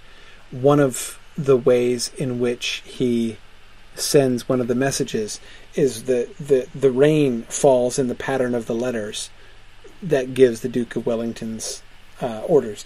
Remember, one of the others is spelt in icing on the cupcakes, right? One of the dispatches is, one of them, the birds are singing, right? They can understand what the birds are. They can understand the language of the birds. And what the birds are saying is a really comical doggerel rhyme. I love the rhyme that the birds are saying. Anyway, I can't remember all the lines now, but I love the one that rhymes with brigade. But anyhow, you could understand the language of birds, right? The rain spells out letters upon the ground, right? But of course, we should also be thinking of the gentleman, right, and his understanding. Tom Hillman suggests it's almost like a reversal, right? Just as the world listens when the fairy sings, so now here Childemus is listening to the whole world speaking to him, right? Yes, it is a lot like that. It is also like... Somebody said it. Yes, Philip Menzies. Absolutely. The birds were like black letters against the gray of the sky.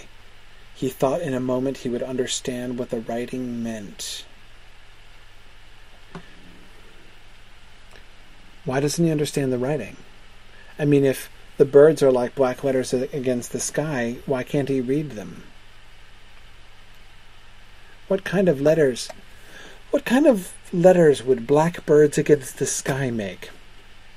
If you were a blackbird and you were forming letters against the sky, you would use the Raven King's private writing language, of course, which most perfectly expressed the Raven King's thought and his magic, right? You'd use the king's letters. Absolutely you would. What is the question? That's so he thinks it's a question when the sky speaks. What does the sky say? Oh, wait. It's another Bible parallel. This is a really obscure one. Anybody get the Bible parallel? Huge bonus points. Book of Revelation. John, the divine, hears voices speaking in the thunder, and he goes to write down what the thunder said, but the angel says, "Stop and write it not." So the mystery of what the thunder was attempting to reveal to St. John the Divine is not written in the book of Revelation, because he was forbidden to write down. Which is why in one of the best titles ever, one of the T.S. Eliot uses that. He calls part of one of his poems "What the Thunder Said." It's an awesome title. But anyhow, okay. So he thinks this sky is a question, right? Very good. Several of you are quoting Vinculus's prophecy, which is exactly right. Magic shall be written upon the sky by the rain, but they shall not be able to read it. Magic shall be written on the faces of the stony hills, but their minds shall not be able to contain it. In winter the barren trees shall be a black writing, but they shall not understand it. Thank you, Nancy, for typing that out for me. Yes, exactly. Oops, sorry about that. So what do we see? What are we seeing here? We might not know exactly what the question was, but what's happening here? If he could understand what was being asked and find the correct words, then something would be revealed, something that would change English magic forever. Oh, sorry. Something that would change English magic forever. What's happening? Who's speaking? This guy is speaking. The birds are speaking. How is English magic going to be changed forever? Something that Strange and Norrell had not even guessed yet. Nancy says, England, the Raven King. Both right, I would say. Yeah, that's my money's on England, which means the Raven King. Yeah, this is English magic. English magic itself is speaking to him, right? That English magic which left. Remember and Neil is talking about the alliances. Yes, remember the gentleman talking about how he's had alliances with those powerful spirits, the sunlight and the sky and all those things for thousands of years, right? And so naturally they're more than happy to do whatever he asks them to do. That's how his magic works. Why did magic leave when the Raven King left? Why did English magic perish, or at least fade? Because the Raven King had alliances with all of those things. If those alliances were to be renewed, then yes, it would change English magic forever. And no, Strange and Norrell have not guessed at that. So what the heck is going on in this scene? Why does Lady Pole shoot Mr. Norrell? I mean, I get why Lady Pole wants to shoot Mr. Norrell, but why does she shoot Mr. Norrell?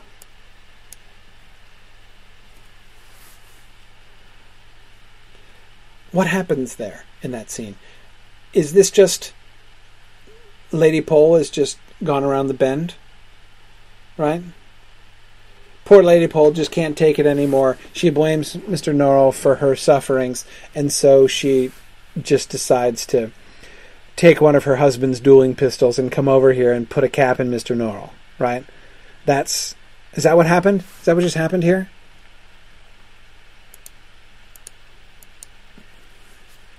It's plain that that's not what happened here.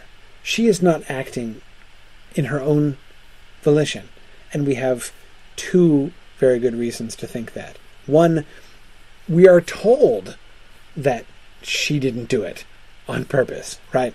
Isn't it Stephen who says something, something like that? They believe that she shot Mr. Norrell, right? They think she's responsible for that action. Stephen knows she's not responsible, right? But yeah, that scene, I think I didn't fully part. I was so entranced by the whole Childermas thing when I first read this passage that the actions of Lady Pole herself kind of went past me. Also, I didn't know it was Lady Pole, so I didn't quite know what to expect. But the fight scene, right, when they're all bouncing, and I was like, the second time I was reading it, I was imagining Lady Pole, like, fighting with, like, Matrix-like special effects. But anyway, apart from the fact that Stephen knows that she didn't do it, but that this didn't come from her, we know that, right? Childemus knows magic is being done. Even apart from the fact that he's having the visions or whatever it is that he's having, apart from that, Childemus is casting that spell, right, which detects the presence of magic, and the goblet is glowing like a beacon, right? There's magic going on. So it's the gentleman's magic, right? The gentleman with the thistledown hair has coerced, compelled Lady Pole to go and shoot Mr. Norrell. Well, that makes sense. We know he is the enemy of the magicians, right? He wants them gone. He wants to make them suffer. But does that explain it? Does that explain it all? I'm not sure it does explain it all. I'm not at all sure that it explains it all.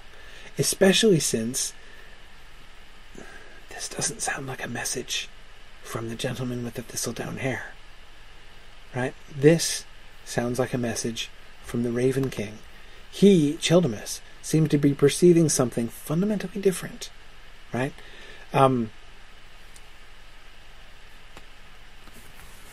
I don't doubt that the gentleman has long-standing alliances with the sky and the birds and everybody else. But he's not the only one with alliances there. And it's possible, it seems, especially given how, remember, perspective, right? One of the other things that we know, we haven't even really talked about this, about the thing that is often recalled about the gentleman's perspective, is that he's always focused on himself, right? He's always thinking of himself.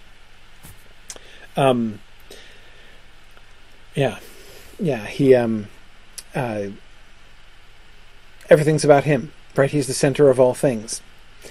Maybe he's not the center of all things. Maybe he thinks that maybe he is manipulating Lady Pole, sure, but maybe he himself is being manipulated, and he doesn't even understand that. I don't know. Seems to be possible. Maybe the Raven King's magic is more directly involved, and this is the Raven King reaching out to Childemus himself. Don't know, but it's really fun to think about. More on this next time. I want to come back to Vinculus. I want to look at Vinculus and Stephen and the sort of the third leg of Vinculus's prophetic journey here, when he meets Stephen Black, and of course more on Strange and Madness next time. Of course, obviously we're going to get to that, so be focusing on that as you read the next few chapters.